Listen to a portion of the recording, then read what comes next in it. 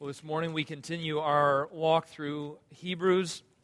As Caleb has read, we'll be in 1 through 7, but really we'll isolate verse 7 this morning as we'll deal particularly with Noah. And remember, what we're looking at in Hebrews 11 here is a picture of endurance, right? So in chapter 10, he is calling the church, you have need of endurance.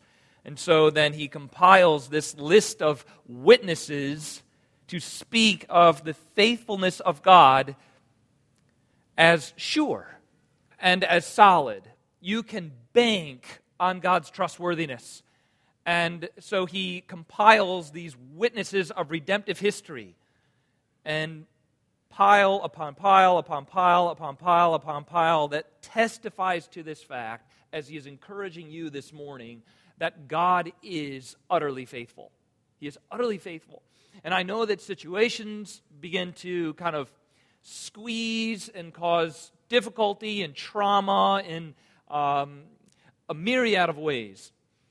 And so you have need of endurance in various capacities of your life that affect you spiritually and then the physical and emotional and all of these different ways that can bog down your endurance. Here in this first century context, it is a physical set of persecution toward the church. And so whether you're there or whether you're here, God's people, as kind of Todd was describing there, in a context of the world within which you live, is a challenge. And it's against the grain. And so you have need, various points in time, sometimes more intense than others, but always a need for endurance. And so here he compiles this witness that this is nothing new for the people of God, yet God has always been trustworthy. And so as you would consider and rehearse the promises and provisions that he has made in the gospel for you, he has applied to you, he lives within you, he is utterly trustworthy. He will make continued provision. No matter circumstance, don't take your cues from the circumstances. But again, your faith is not in circumstance, it is in a person. That is what he's driving you to. And so he's showing you these lives that have lived this same exact way and proven out the faithfulness of God. And so for your sake, he then continues with his next witness he would call to account here is Noah. There are three things here this morning I want to kind of just zero in on together in our time. So there's three pieces here to the man Noah that I would like us to examine and learn from verse 7, and then certainly, I trust, see its application to our own lives as a need for endurance. Three of them. One, let's consider the biblical portrait of Noah's faith. That's what we need to consider. So there's less, when you consider Abel, we looked last week or so at Abel, and you say, man, the story is very short in Abel and Cain there. What exactly is going on? What's been revealed to Abel? What does Cain know? How did the sacrifice go? What is actually at work? And here the writer sees this as a great evidence of faithfulness. So again, there's short data on Abel. Then we move to Enoch, perhaps even less data on exploring Enoch as a man of faith. We see these short statements about Enoch, and then this activity whereby God gathered Enoch and he is no more. But that's pretty quick and short and to the point about Enoch. Yet this is a tremendous example, perhaps, of what Enoch is foreshadowing of what God will do for all of his people, and that is deliver and save. And so we see this short but powerful picture in Enoch, a man of faithfulness. And yet here we have more that we can consider in the biblical portrait of Noah. I mean, hopefully we will kind of surrender, as Todd spoke this morning, we'll kind of surrender. I don't know if you've seen the movie or not. I have not. But the man Noah, the movie, or whatever that is, and how exactly they have described the Nephilim of Genesis and the rock and mountain and clay people, or whatever's going on in that film, whatever that is, hopefully what we're gathering and being renewed in our minds is the biblical portrait of who Noah is and what it is that God is doing at work in Noah, who is the centerpiece of the story. God's faithfulness to the man Noah. So hopefully we can see perhaps a bit more biblical portrait of Noah's faith. Secondly, the next piece I want to consider out of one, the biblical portrait of Noah's faith, the second thing I want to consider with you is the content of Noah's faith.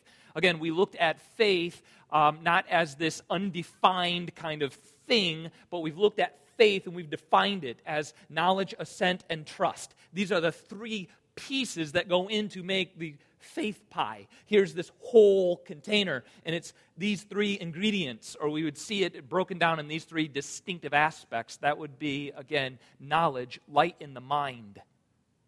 As Todd is saying, what is the source of that knowledge that our faith is feasting on? Knowledge in the mind. Assent or persuasion in the man Noah, that he was persuaded. And then, again, it moves the heart and the will to trust. And we'll see that in Noah. So again, the biblical portrait of his faith, the content of his faith, and then the final piece this morning, three of them. The final one will be the reward of Noah's faith, the outcome of what we see Noah experiencing as a reward for his faith.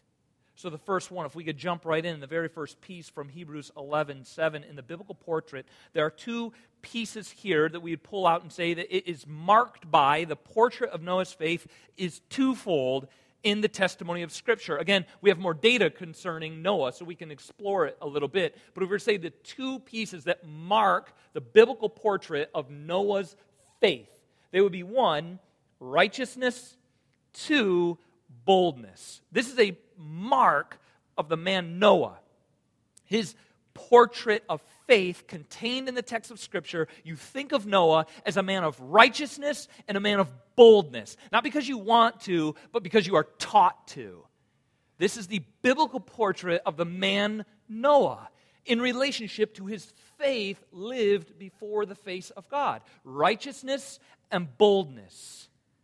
Hopefully we can see that together. Go back to Genesis then and let's explore out exactly how that is the case, that Noah, a mark of Noah's faith that we are to receive and is to empower us in this very moment for endurance. What we see God do in Noah, who is the same yesterday, today, and forever. How will this empower my endurance as I consider the redemptive historical story of Noah? Genesis 6, if you join with me as a mark of Noah's faith, or the portrait of who he is as a man of righteousness. Genesis 6, you're familiar with all that's kind of transpiring here in the account with Noah, but I want to read the sequence that is very important for our understanding the rest of the narrative of the man of righteousness. I want to begin in verse 5. I'm going to read through verse 9, and we'll kind of put together the sequence of the parts. Verse 5. The biblical portrait of Noah's faith. The Lord saw the wickedness of man was great in the earth, and that every intention of the thoughts of his heart was only evil continuously. You're very familiar with that, and we'll explore that just in brief here in a minute. Verse 6, and the Lord was sorry that he had made man on the earth, and it grieved him to his heart. So the Lord said, I will blot out man whom I have created from the face of the land, man and animals, creeping things and birds of the heavens, for I am sorry that I have made them. The biblical portrait of the man of Noah, verse 8. But Noah, right? So you're there, I will blot out man, animals, creeping things, birds of the heavens, I am sorry that I have made them. But Noah, major turn, shift. Noah found favor in the eyes of the Lord. Verse 9. These are the generations of Noah. Noah was a righteous man, blameless in his generation. Noah walked with God. Noah had 3 sons, Shem, Ham, and Japheth. Do you notice the sequence there of the portrait of Noah's faith? Destruction and an announcement of annihilation. That's it. It's over. Destruction's coming to the earth. But, narrative shift, Noah, enter in this man Noah. Noah did what? What is the description of Noah? He found favor. That is, if we keep the sequence together, Noah received grace. That's the statement. Here it is. I'm doing all of this but Noah found favor. Notice he didn't throw in verse 9, then verse 8. That is, Noah's a righteous man, he's blameless. Therefore, he found favor. It's not that sequence. It is not a works-rooted righteousness in Noah or in you. This is the narrative sequence. Death, death, death, but Noah. Why? He was blameless. No, Noah, because he found favor. That's the sequence. Now, what then follows this work of sovereign grace in Noah? What then follows? What then ought follow in the sequence of your narrative? Verse 9. Noah walked with God. There's the sequence. There's the gracious description. He was blameless. He loved the Lord. Why? Because he had found favor. That's how the gospel works. That's it. So here it is. Noah found favor or grace, and that grace found expression in grateful obedience. That's it. That's the sequence of the gospel. Heidelberg. Guilt. I heard. Light went into the mind. Thus saith the Lord to me. Guilt. Grace. Gratitude. That's the sequence of the gospel. So it is the very beginning is this portrait of by faith. The man Noah, who is he? He is a man who had found favor by God's grace. And that favor then found expression in obedience. That's it. Will the gospel promote obedience? Yes. It will. It will. For its design is that the Lord does make the pronouncement, and so also does he perform the pronouncement he has made. You're forgiven. You are righteous. Oh, that's a pronouncement in time, and now it's all about me. No, that which he pronounces, he does also perform. He found favor, and he walked with God. It finds expression in obedience. That is the biblical portrait of a faithful man, of a faith-filled woman. It found favor. And it found expression in obedience. Consider also the second piece of the portrait of Noah's faith. So one is he is marked as a man of righteousness or a man of blamelessness, and it is not, therefore he found favor. He found favor, therefore it found expression in righteous obedience. Second portion is boldness. For this, we kind of have to go further forward, or maybe to the Russell Crowe movie. This time, we'll go to 2 Peter. So let's do that. If we could go over to 2 Peter to find the expression and fill in what might be missing there a bit in the Genesis narrative, we'll fill in rather with Peter's comments that are indeed inspired and without error. So 2 Peter chapter 2 will help us fill in this biblical portrait. He also has reference in Ezekiel, made mention to the man of righteousness, a man Noah.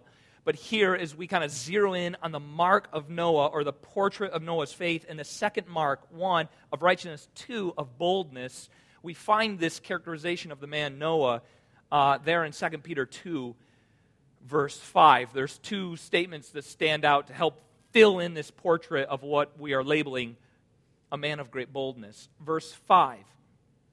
If he did not spare, here Peter is addressing the work of God in wrath that will be poured out on false teaching and those who lead astray. Verse 5, if he did not spare the ancient world, but preserved Noah.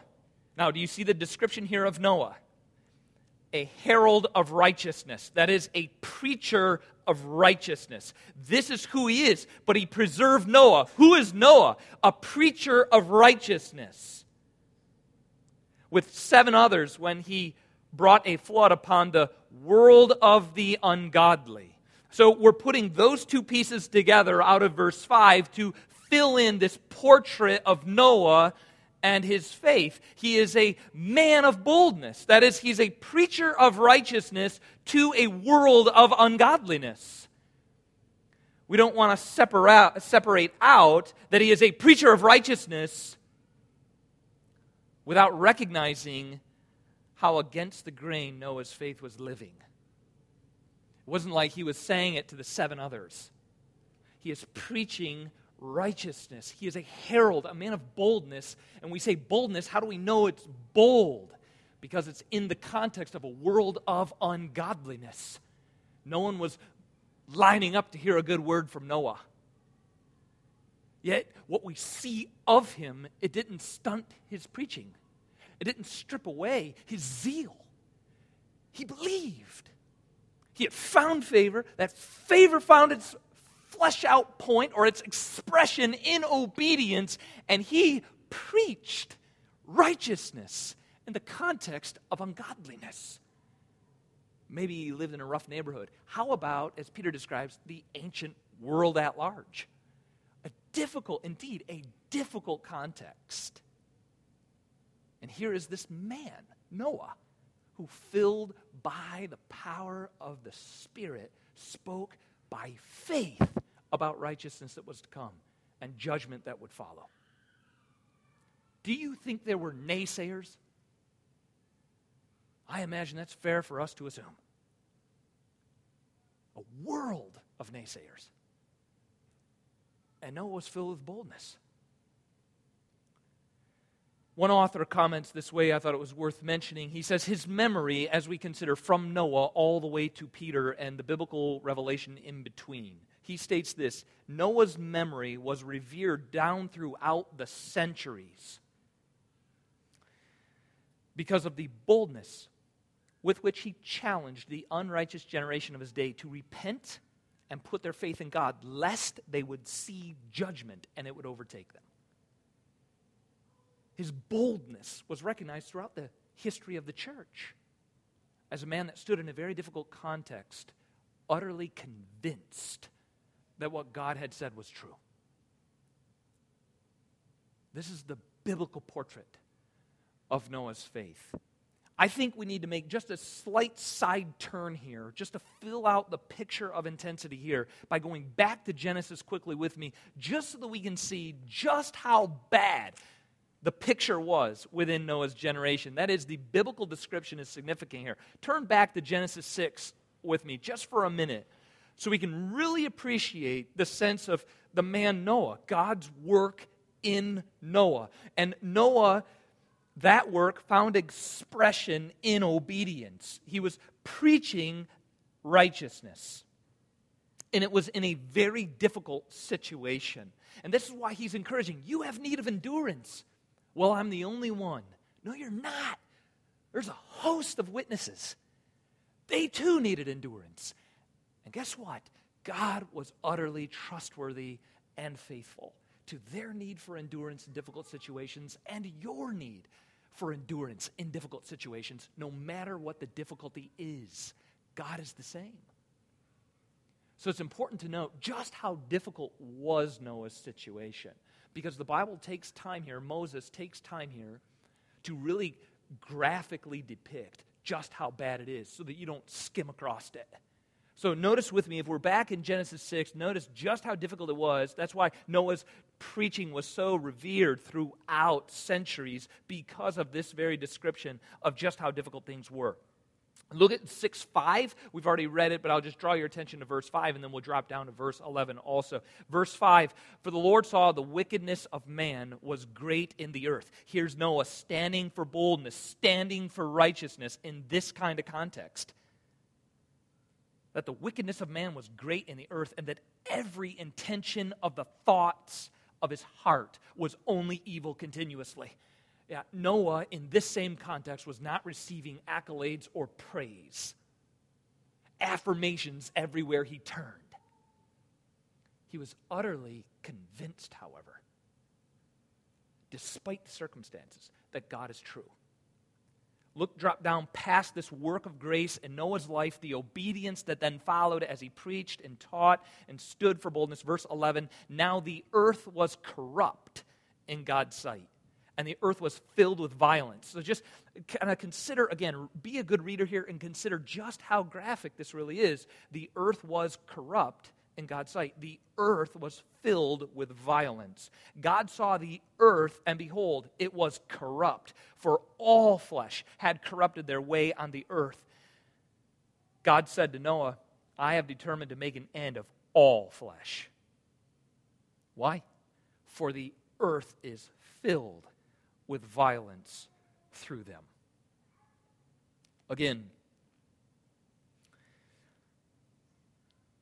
our tendency in hearing something like this and kind of looking back in these redemptive historical witnesses. So if we move from witness to witness to witness to witness for the sake of our current need of endurance, we can tend to be a bit, for whatever reason, revisionist in our view of what actually occurred in those people's lives. I think one element for why we'd be historically revisionist readers as we look back and we edit and we slice and we rework or we spiritualize or we don't join into the graphic detail of the text, one reason is because we tend as believers to have an allergy to boldness. And so as we would read something like the graphic depiction of this man Noah, our allergies kick in. And somehow we reshape or revise, edit strategically what that current situation for the man Noah really was like. Perhaps we would, as we're exhorted to be bold, to be those who flesh out in expressions of obedience what God has performed in us, allergies begin. Perhaps it is, we would make statements as we read something like Noah, or we check out with someone like Abel or Enoch or Abraham to come. We would say something like this: it must have been easier because of the complexity of our generation. It must have been easier looking at Noah. And so then we quickly move on. Or perhaps we add to ourselves because we have an allergy to boldness. Our tendency is to say something like, God must have spoken a more convincing word to Noah. So again, we can kind of revise how we view God speaking to the man Noah. Or the culture within which he found himself. Didn't include Facebook, didn't include Twitter. Didn't include thorny social topics that affect our position. It didn't have all that complexity. But I think we'd be wise to note from the depiction in Genesis, Noah did not live in a bubble. He didn't. It wasn't easier on him, less complex, to stand and be bold in what is utterly unseen. He was not free from ridicule. Noah didn't stand above marginalization. He didn't miss the arrows of persecution. Again, how do we know all that? Because, again, the description in 2 Peter is, here is this man who preached righteousness in the place of an ancient world of ungodliness. How bad was it? Moses said, it was bad. So I think it would be fair for us, again, as I had said, certainly it would be appropriate to consider that Noah was ridiculed. He was mocked for possessing what you're mocked for possessing. That is a blind faith. He too suffered ridicule for a blind faith that lacked sophistication. This is Mickey Mouse. It's not appropriate. It lacks sophistication, right? It's not thorough. It lacks reason, adequate reason for all that we see, all the science that we have. And I know many of you love science. Great. Great. I'm with you. Great. Keep going. Science.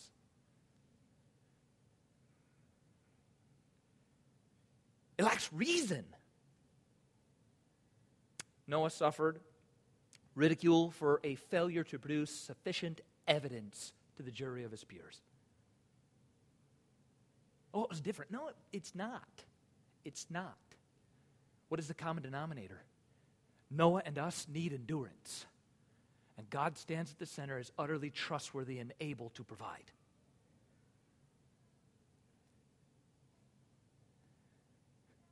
So I would suggest to each of us, Noah's faith was not blind. But again, as we saw last week, his faith saw brilliant colors through the light of God's revelation. His faith had eyes to see. Not by sophistication, not by just perfect reasonableness or sufficient evidences, but he saw through the light of God's revelation. And that is provided to each and every one of us as well. God's revelation is sufficient for our faith to have eyes and to see what is unseen in such a manner as to be those who are fully assured. I am utterly convinced what God said he will do. How do you get so assured? How do you get so convinced? By feasting on what he said. My faith sees. So the second portion of considering the portrait from Noah's faith to the content of his faith then. Look at verse 7 if we go back to Hebrews 11:7 as we consider then from the portrait of a man of righteousness and great boldness, standing as one who does see by the light of God's revelation, not by sufficient physical evidences or ecstatic visions, but by light of God's revelation.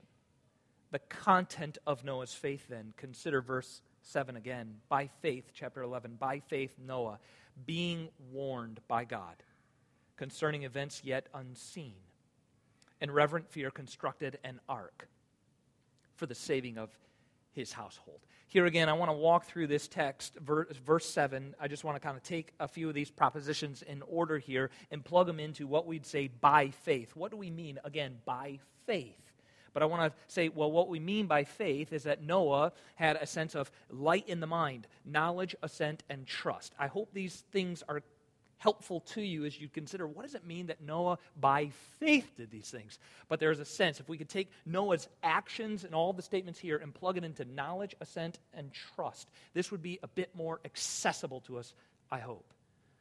So these three distinctives of faith in general, I want to plug Noah's actions and the biblical portrait here of who he is into each one of them. Starting with the first step, knowledge. Notice there, by faith, Noah. Okay, so here is his faith. This sense of knowledge, this sense of assent or persuasion. He was persuaded by, and he did trust in this, by faith. This is what we're saying about it. Being, and here it is, knowledge, warned by God concerning events yet unseen. What do we mean? The kids love it. They love this. Noah was warned by God. What does that mean? He heard God's word. There it is. Revelation was made known to Noah. Here's this knowledge category of his faith. There was light going into the mind. And it does, by way of this text, transfer into heat in the heart. But it doesn't skip light in the mind. It must go in. Noah was warned by God. He heard, thus saith the Lord. This is what I'm going to do. We saw it in Genesis 6. God said to Noah, I'm going to do this. Here's Noah standing, hearing the word. It's going into the mind. I now am intellectually aware. My mind has been made aware of what you have said. Revelation. knowledge in the mind. Now notice what he was warned about. There are two of them of what he was warned about. Noah, with knowledge, was made intellectually aware of two particular events, or as summarized as events as yet unseen.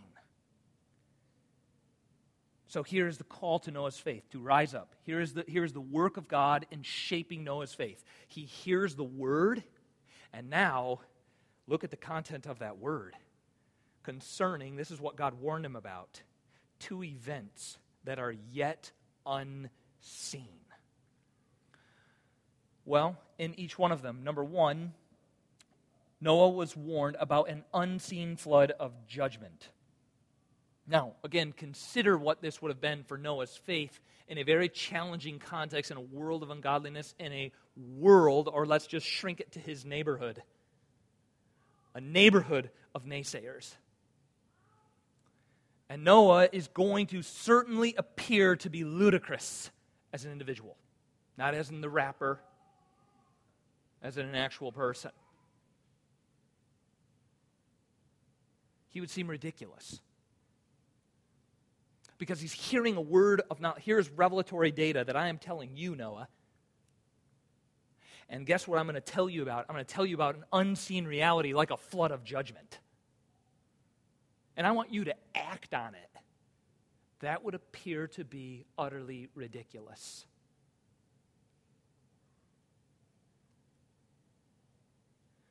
Secondly, and note heavily in your reading of this text the language of unseen, because he's hammering it. In verse 1, the apostle nails the words, not seen. Verse 1. He again continues to push you about endurance because you're saying, I want to feel something. I want to observe something. I want to have a sense of security. He's driving home that you see by faith, not by sight of the physical. Verse 1, not seen. Verse 2, what is seen, visible.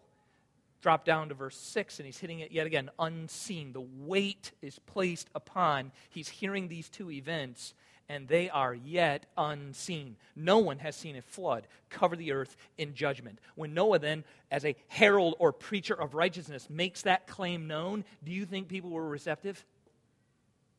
Chances are not. And by the percentage of judgment that befell the entire world except Noah, it doesn't seem that those were receptive to Noah's proclamation of righteousness.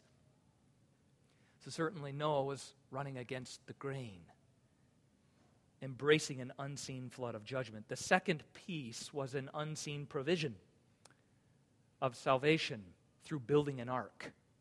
Now, join with me so he's hearing these two things. God makes a revelatory word, an intellectual awareness to Noah. I am going to act this way. I'm going to bring a flood upon the earth, and I'm going to destroy everything that's been made surrounding you.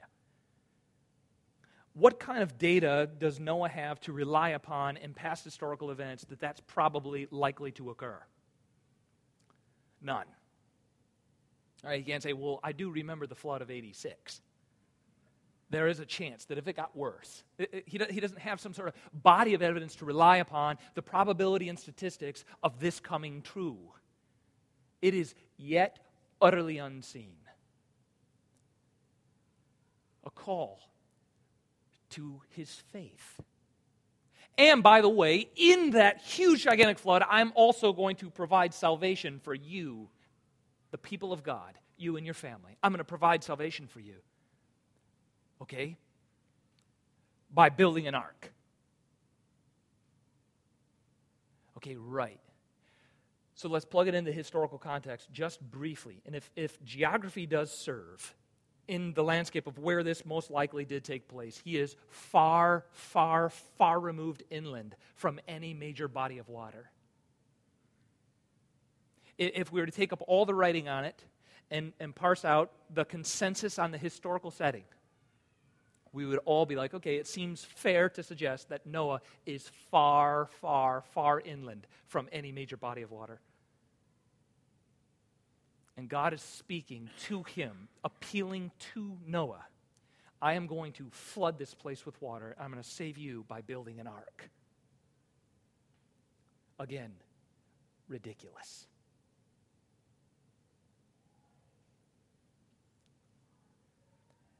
But notice Noah's move. Notice what happens in the text. And this is what the apostle is driving at. I know situations and circumstances seem impenetrable.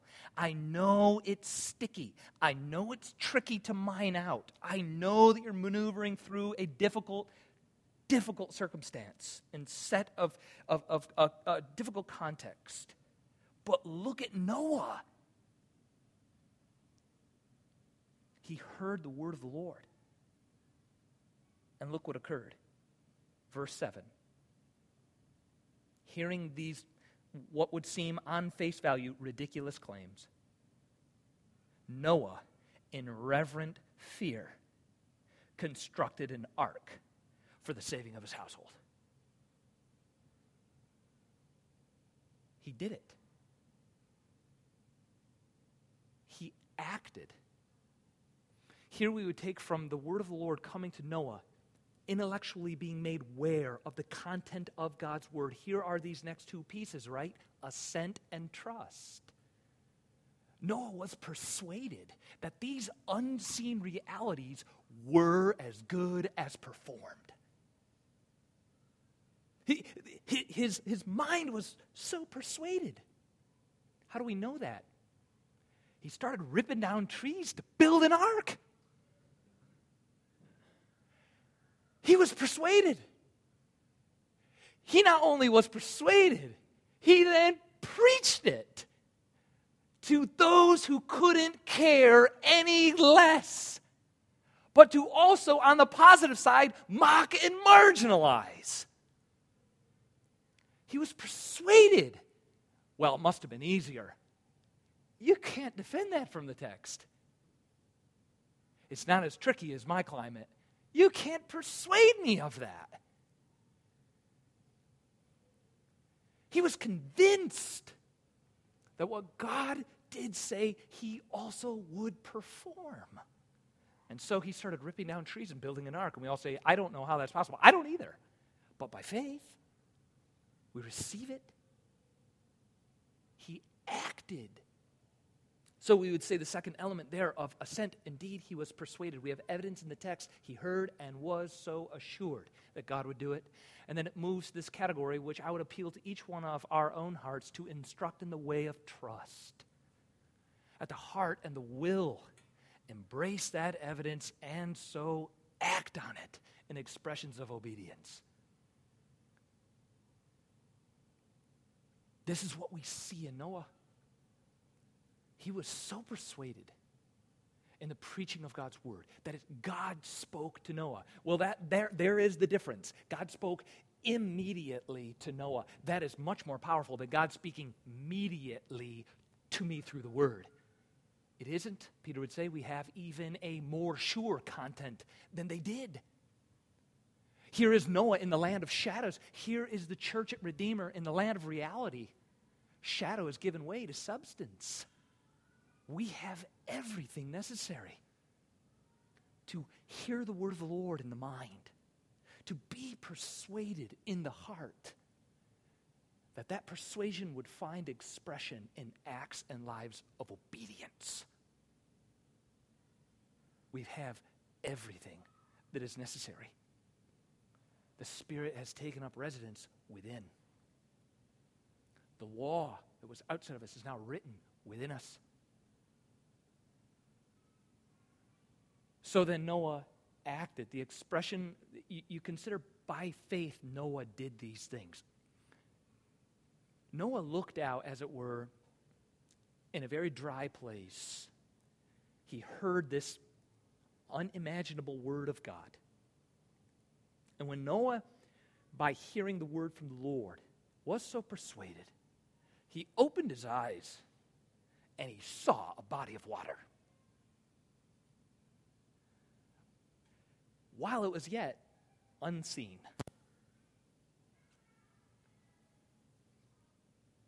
That is the portrait of the work of God through the Spirit in the hearts of his people.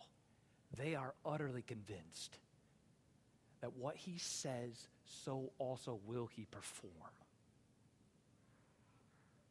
So then he did perform it.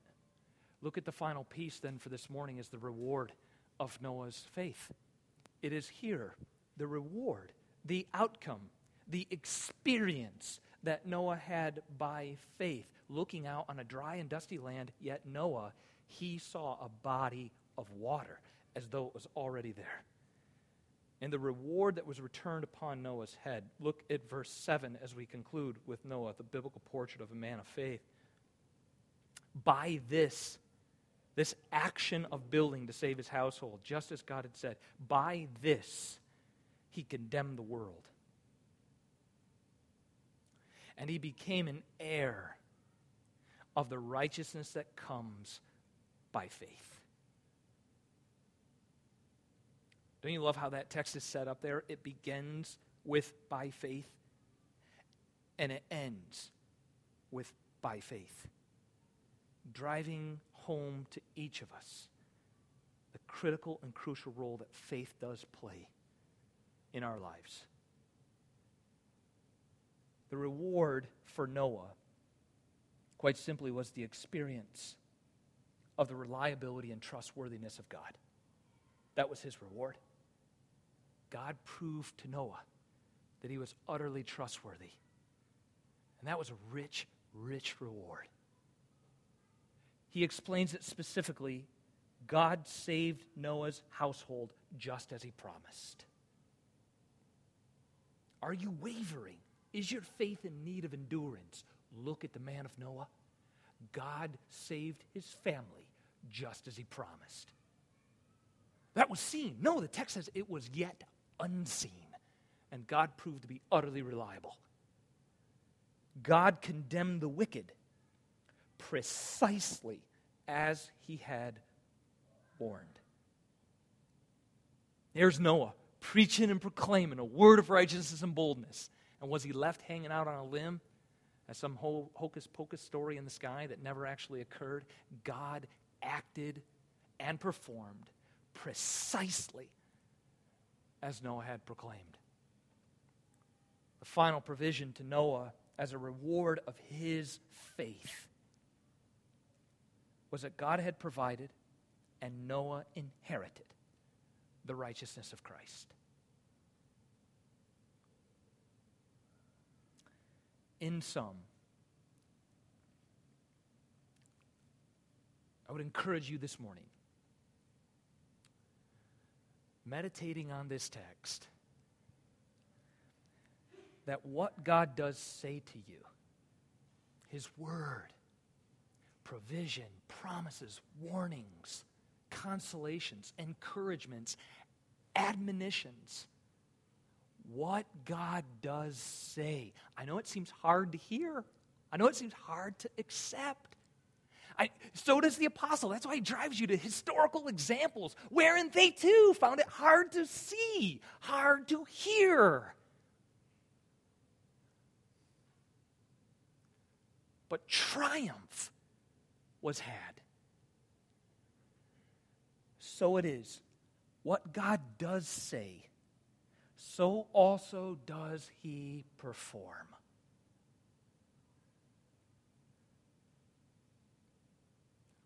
What he has said, so also will he perform.